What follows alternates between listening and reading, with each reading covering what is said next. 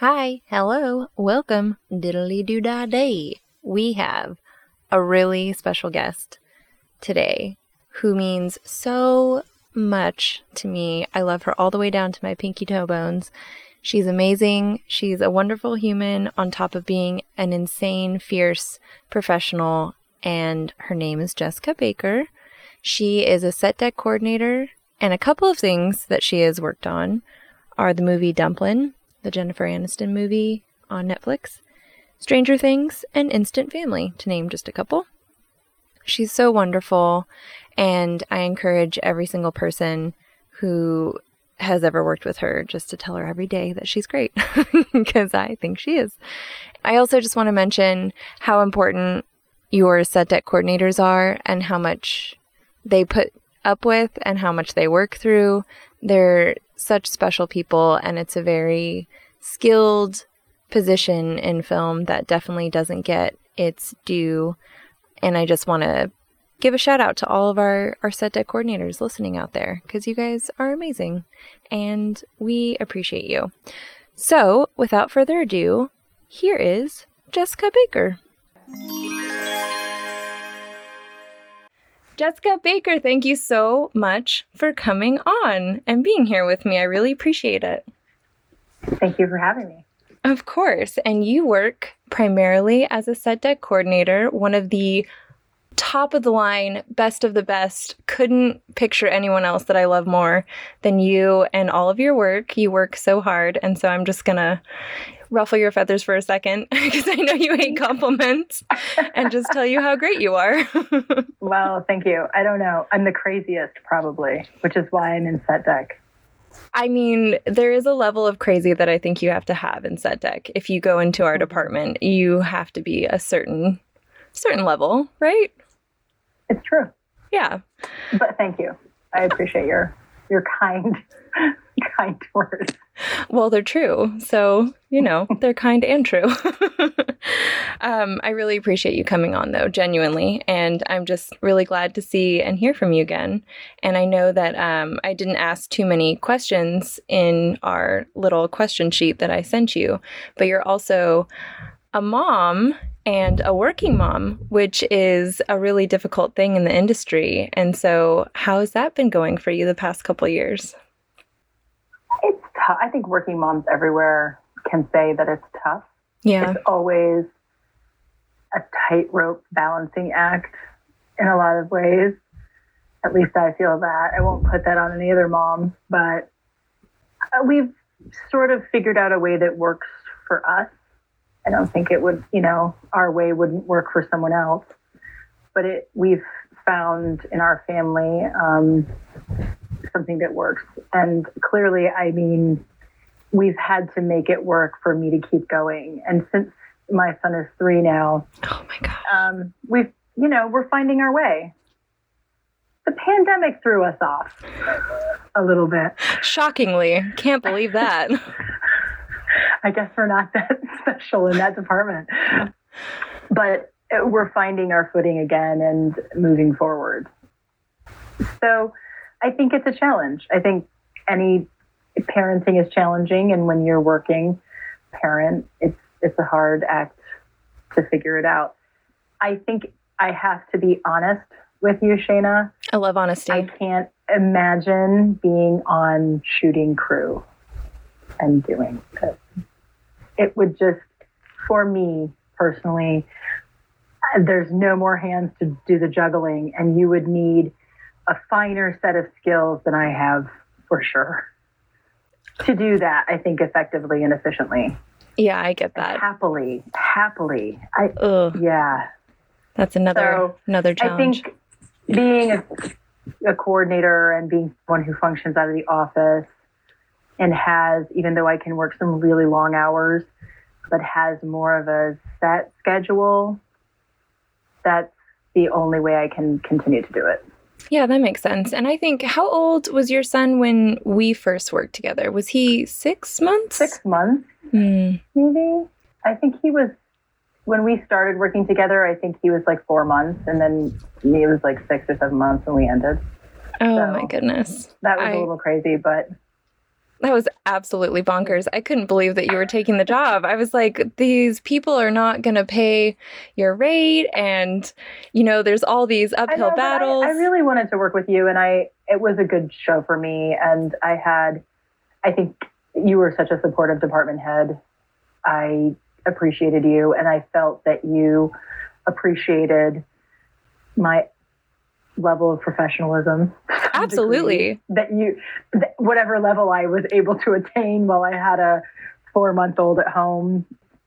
So, it was a great experience for me to work with you. And yeah, I would try to kick you out of the office and you would refuse. You lived in that office, and I was like, time to leave. Yeah. We're going home early. And you're like, I'm actually tied to this desk. I don't leave until it's done. It's madness. I have to say, a lot of support at home because my husband, during that period of time, wasn't working. He stayed home. So the fact that we had an at-home parent is huge. And so people who do not have the privilege of that. That makes sense, yeah. It's tough for me, and I have that privilege. So.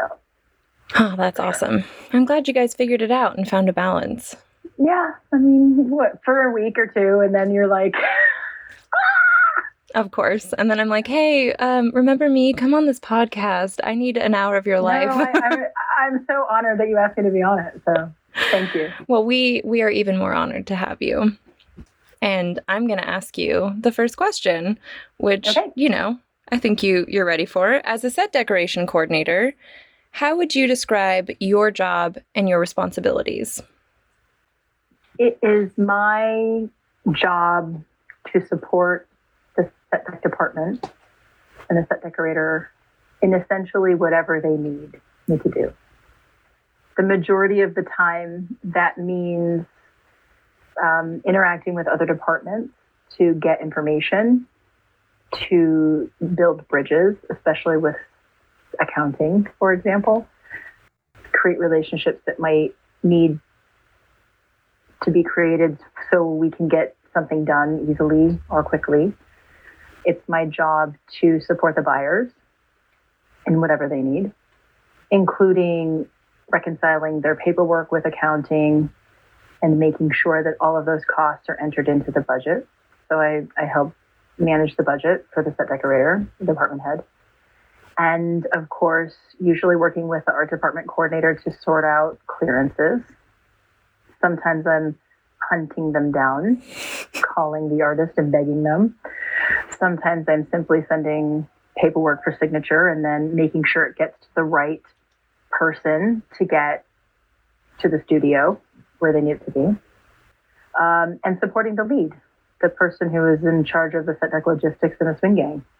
I need to make sure that whatever they need me to do and however I can help them with vendor partnerships and communication, which is always key. It's probably the biggest thing that I bring to my particular, the way I do the job, is I really try to see the breaks in communication and to relink the conversations that need to be lined up. Yeah, you masterfully do that. I've witnessed it, and I've been on the receiving end of it, and it's beautiful. It really is. It's amazing. Thank you. I appreciate that. So I think that's, not everybody does the job the same way. Right. There are many ways of doing it. I have my particular things that I'm really good at and things that I might not be so good at. Definitely. You know? Definitely.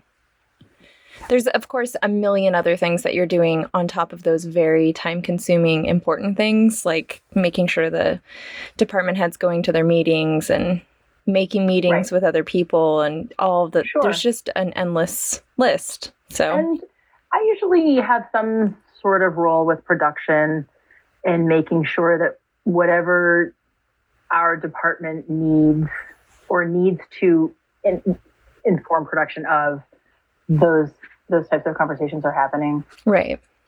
Yeah. With that being said, walk me through a pretty typical day in your role during prep. I think that I don't necessarily structure my day in the most organized way, which I think I could probably work on, to be honest. I know coordinators who come in and they really go through, like, in their mind, they have a list of what they do when, and they sort of stick to that, and it's very regimented. I sort of am more intuitive in the way that I structure my day, in the sense that I'm always first checking in with the decorator. What are your priorities today? What do you need? I'll check in with the lead and ask them, what are you going to need today? Or is there anything that you need me to help you with? Right, like accounts. And then the buyers will eventually come for me and ask me, and it might be, I might need to do some research for the decorator. I might need to set up a vendor partnership. And there is a small amount of buying that inevitably I end up doing, right? Right, even like wallpaper. So, like wallpaper. So I sort of structure it in the sense that I want to make sure that the department head has what they need for the day. And so my first priority is, what do we need to do for you or get for you, solidify for you, so that your day can go easier and you can move through your day. Then I'm going to get to the lead, and then I'll probably end up doing paperwork, which is a never-ending part of my job and a part of our business, really. The paper trail. And even now, we've digitized so much of the process, and it still means so much processing of paperwork, digitally. Absolutely. I remember contracts, I came in... accounting things, all of that. Exactly. I came into your bullpen office when we were on our show, and your entire desk was covered in Post-its. And then on your computer, like on the right side of your computer, you had a stack that was like an inch thick of Post-its that you were just crossing off and going down the lists, and just each color was coming off, and you were checking off things, and you had different lists for different people. It was very impressive. It's a good day if you've gotten rid of more Post-its than you've created. And, obviously, and everyone does their list differently, and mine is a very scattered way of doing it. But, some things are not a priority, but then after I've checked in with the decorator or even the buyers, like, oh, suddenly that thing needs to move up, And that's why I say it's so hard to give you a typical day, because so many things depend on what the people that I'm supporting need and what they've asked me for. And it's constantly changing and shifting. Absolutely. And I think people who are not able to manage that, the upward mobility and the downward mobility of priorities, I think struggle. If they're too structured in what they need to check off their list, it's like, well, you got to keep an eye on what's most important and when things need to move up or when they just go away. I know that's frustrating for people who first get in our business. It's frustrating for us, veterans, if you will, of the industry, when things are such a priority on a Monday, and Tuesday morning you get in and the creatives have had a meeting, and something you spent 3 days on literally just disappears and goes away and isn't needed anymore. And I think I'm always saying to my PAs, shift gears. The one thing you can count on in this industry is that it's going to change. The plan is going to change. 100%. 100%. You got to learn to let go of those things. Every single day. All the time. How does your day and your schedule change when you shift into shooting? Like, I know you're doing less prep, so you're not setting up accounts as much and you're not doing something, but definitely the timeline moves faster. So how would your day change on a shooting day? Well, at first I feel like unless there's, which sometimes in the first day of shooting, there's always something, right, that comes up that's like a hot potato, a red item that is immediately needing to be attended to. I think in the first few days, there's always you're kind of waiting a little bit in the first few days of shooting to see what the fallout is. What we missed or what people want changed suddenly or whatever. But then when we settle into like a shooting rhythm, I would say that you're always just checking clearances, of course, in prep are there. But then when we're in shooting, that becomes more pressing, right?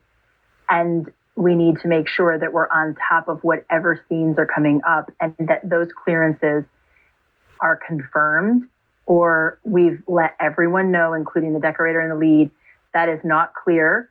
It's not going to get clear. We're going to have to pivot. Makes sense. So that becomes it's always there, right? But when you're sort of moving nimbly during shooting and you're trying to get things sorted, I feel like that sort of becomes more of a pressing thing for me, where I'm looking at the timeline and seeing, this isn't gonna, we can't get this person to respond to us, or it's not gonna line up. And we're sort of always ever hopeful. Foolishly, we're ever hopeful on many clearances we shouldn't be. But True. So I feel like that becomes a little bit more of a thing. And then, of course, keeping everybody aware of any changes. I'm always trying to alert people to if there's a new schedule out or if there's a new script that's been released. We try to immediately do distro. So distro becomes a thing, right? When we're dealing with paper, COVID has kind of changed that. So at least in my experience in COVID has been that people just want to do away with the germiness of paper, right? Right. Makes sense. So then it's just hey, did everybody see there's a new one-liner, or they're changing the call sheet for tomorrow? Let's make sure, everybody's aware. Most of the time people are checking their email and they're up on it, but I just try to call it out to people. Yeah. And that's actually a really good word to bring up too, is distro. Go ahead. I'm sorry. Distro is a really good word to bring up to people, because I know a couple people have asked me about it. Distro means to distribute the new one-liner or new script or new pages or that has been released from production, just in case anyone doesn't know. I have a couple people that listen that aren't in the film industry, so that's another one. Just when we say distro, it just means distribute new information. Right. And it used to be that, just for those people who might not know this, it used to be that a lot of times they would distribute it electronically, but then most people would want it in the paper format. So it would be up to me and my PAs to make sure that everybody gets copies of this. It's sort of gone away a little bit because people want to get away from paper. I mean, our industry is so bad with paper. This is true. I'm also one of those people. I need a hard copy. Maybe I'm the worst. I like a hard copy, but yeah. So if even now, if I'm working with a department head it's essential for them to have hard copies, as soon as it's released, we'll get in touch with production and say, we need a hard copy for the set decorator. Let's get it to them as soon as possible. Makes sense. Yeah. As the coordinator, I have only ever seen the coordinators be responsible for our PAs in the office.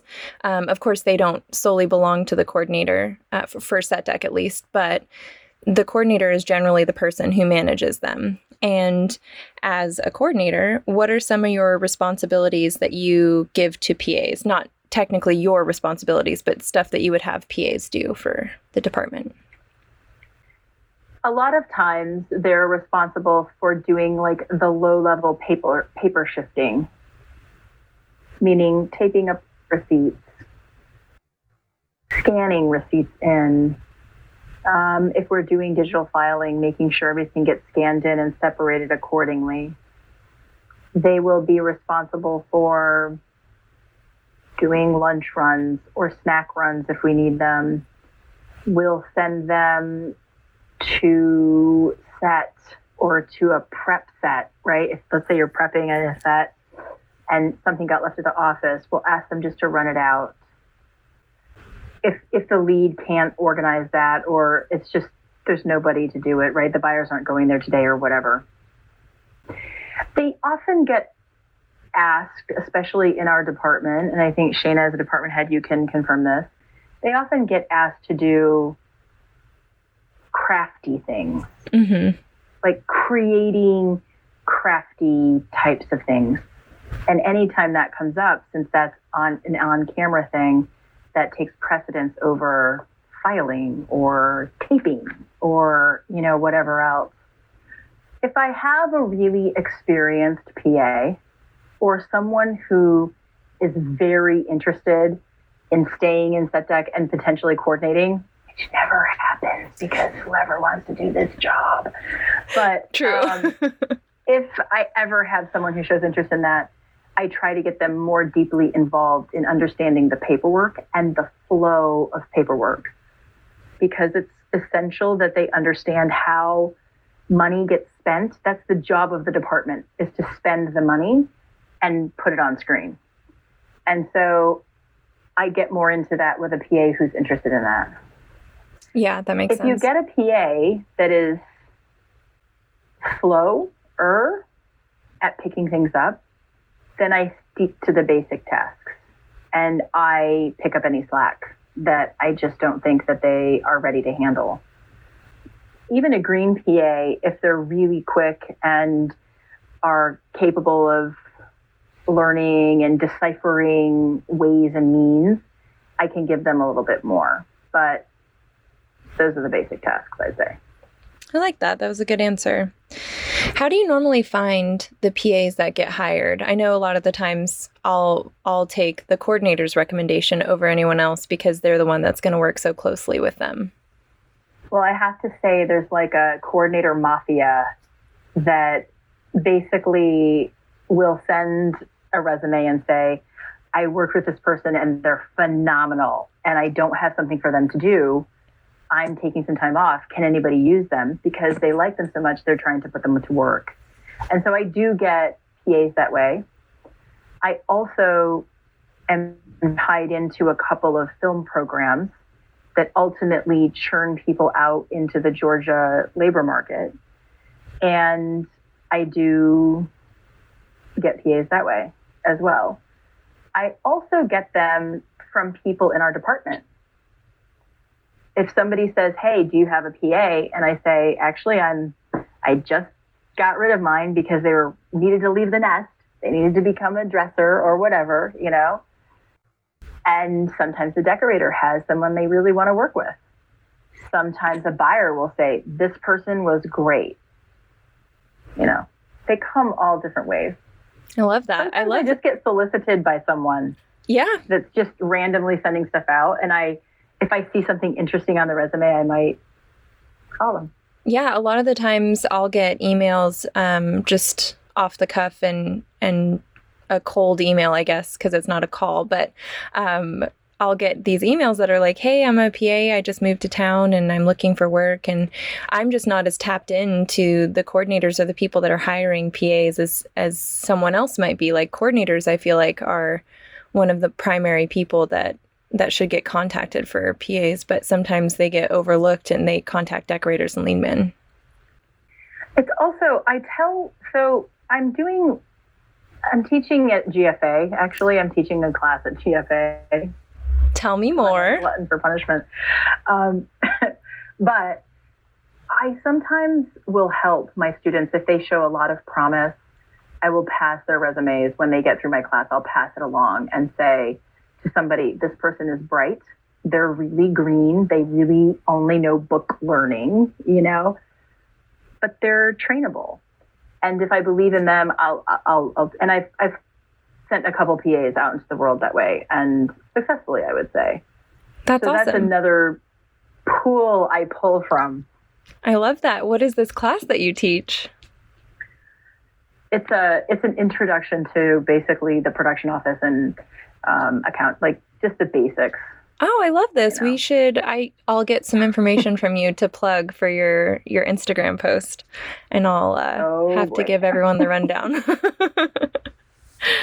I love that. I love that's what you're doing. I feel like you're a great person to learn from. I really enjoy teaching. I love teaching them. And a friend of mine who had taught at GFA and was the lead of instruction there asked me to do it. And I was like hemmed and hawed and felt like that there was never a good time to do it. But finally I just said, okay, I'm going to do it this term. And then they've hooked me every term since. I love that. That's great. We'll definitely have to plug some of your information on this episode, and I will get that from you later. But until then, what is the most challenging aspect of your job as a coordinator? I think coordinating is a job that is not necessarily well understood outside the department. So I think a set decorator knows generally what goes into the job and what goes into the job being done well. I think there's a little bit of education that goes on at a variety of levels, not least at the production management level. So I always find it a little tough in the beginning to let people know the scope of the job and how many pies we end up sort of reaching in, right? Absolutely. So I think that's, and also I think that sometimes, and this is part of the job, you work at the pleasure of the decorator, and every decorator has a different approach to budget management. And so you have to suss out, if it's someone that you haven't worked for before, what their approach is and what will ultimately be happy. And then you have to find a way to balance that with what production and accounting expect from you. Because you don't work for production and accounting. You work for the decorator. Absolutely. And if you're clever, you have to figure out how to make the bridge that you're standing on with the decorator reach the bridge that production and accounting are extending to you and what they want you to hand off to them. Right. And so that can be tricky, subtle, if you do it well. Absolutely. I think, understanding that every decorator is different and there's no formula. Yeah. I know on our show, you gracefully married all the departments together, and it was very helpful to have you be on our side and be our advocate to production and to accounting when, Jen and I couldn't be the ones to advocate for our department. You got it. You got the memo. You were political about it. You were kind to them. And we received kindness in return, which was huge. And you're so amazing with numbers. It was like I didn't have to go through the tiny nuances for certain things with you. And then you'd catch things if we had talked about them and you're like, oh, I didn't see that before. You gave me a heads up. And it was really incredible to work with you with how fast and how good you were with numbers and the budget. It was awesome. Well, I appreciate that. I really do. But that's the job. There is an art to, I think, absolutely doing that well. And I think it's greatly underestimated how a good coordinator and a skilled coordinator and someone who actually can reach across departments and help, it really does smooth things. And once you smooth things, everything else sort of goes a little easier. Yeah. And so, yeah. Yeah, I worked with Olivia Tanner, who is another set deck coordinator, and she's unbelievable as well. I was assistant decorating, so I wasn't the decorator and I wasn't managing the budget, but as buying things and handing her receipts and her setting up accounts and all these challenges, she did so amazing. And just watching you guys that know numbers and get it and can plug things so quickly, and you just see the nuances that have issues. It's really a skill, and it's an art form to watch you guys work, because it's like, wow, I am not that person and I can really appreciate what you do. Thank you. I really appreciate that. And I do think that there are people such as myself that are good at these skill sets. And I think it's unfortunate that this position has been viewed as a position to get into and get out of as quickly as you can. Absolutely. That you don't want to stay here because it's a place where you go to rot kind of thing, Yes. And I find that really unfortunate, because I think the skill sets are highly developed when you know, and you can utilize those things and leverage them. And it's unfortunate that it's not seen as that. Yeah. And that it's seen as just like a glorified PA who turns in paperwork. Absolutely. It is definitely one of the most underrated positions in, I would say, all of the film industry is a set deck coordinator, because the art department coordinator is not viewed,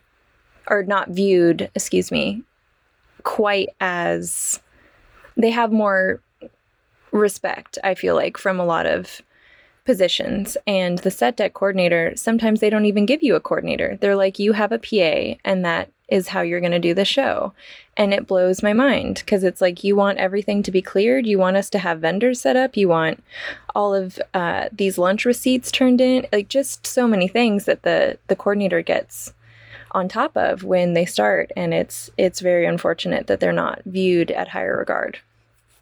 I think one of the things that I have heard someone say, not directly to me, but they said it to a department head of mine, and they didn't say it in an ill or mean way. It was what their perception is, okay? And it was like, well, the art department coordinator is worth their weight in whatever, they're getting paid, because they're responsible for the legal clearances. And that translates to the studio as okay to spend this amount of money on an art coordinator. Like, oh, yeah, I understand what you're saying, but that's not the only thing that we do. And we will end up doing the lion's share of set deck clearance for a set deck department, but that's not the only thing. Yeah. But they see it as like a legal thing. Mm-hmm. And so it's like, because the art department coordinator is bringing that legal aspect to it, there's weight. They feel that there's weight to that. It's someone who doesn't understand what a set deck coordinator does and how much they are actually responsible for, because we're the ones with the art. And yeah, there's graphics and art department, but for set deck, we have the art, we have the furniture, we have these textiles. A decorator can be somewhat old school and not really care about clearances as much. And so you have to like trail behind them and run behind them and try to clear everything before it shoots, which is insane. That is such a good point, because that's another thing that is nuanced when you're getting to know a decorator and figuring out what they like. I mean, some decorators will say, clear everything. If it's a piece of paper that has a mark on it, clear it. And then there are some people who are like, I'm not going to play that game. Mm-hmm. We'll clear the art, we'll clear whatever makes sense to them. And then they're just like, I'm not going to get into it. So again, fine line to walk. You got to figure out your communication with your decorator, and, Absolutely. Because at the end of the day, at the end of the day, we're all working for the studio, and we have to protect them just as much as we have to protect ourselves. That's what the contract, what you sign when you start that job, is you're an advocate for that studio. You are representing them. Your work belongs to them. And so you kind of have to know your way around clearances and understand that at the end of the day, it is your boss that will get fined or sued over this item.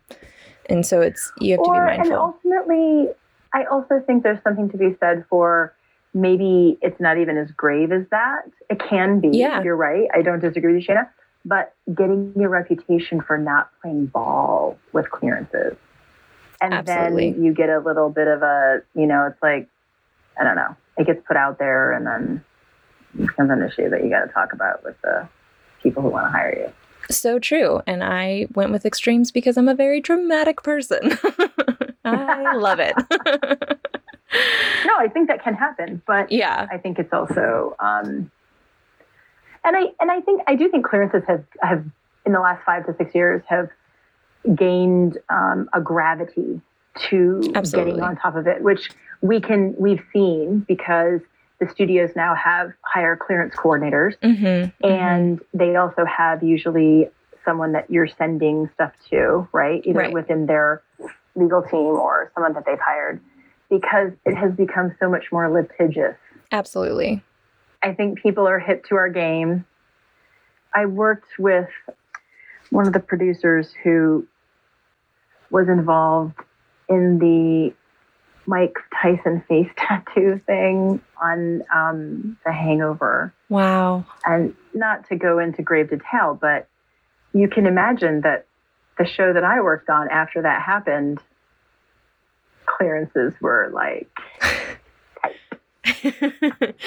That ship was a very tight ship. Yep. Yeah.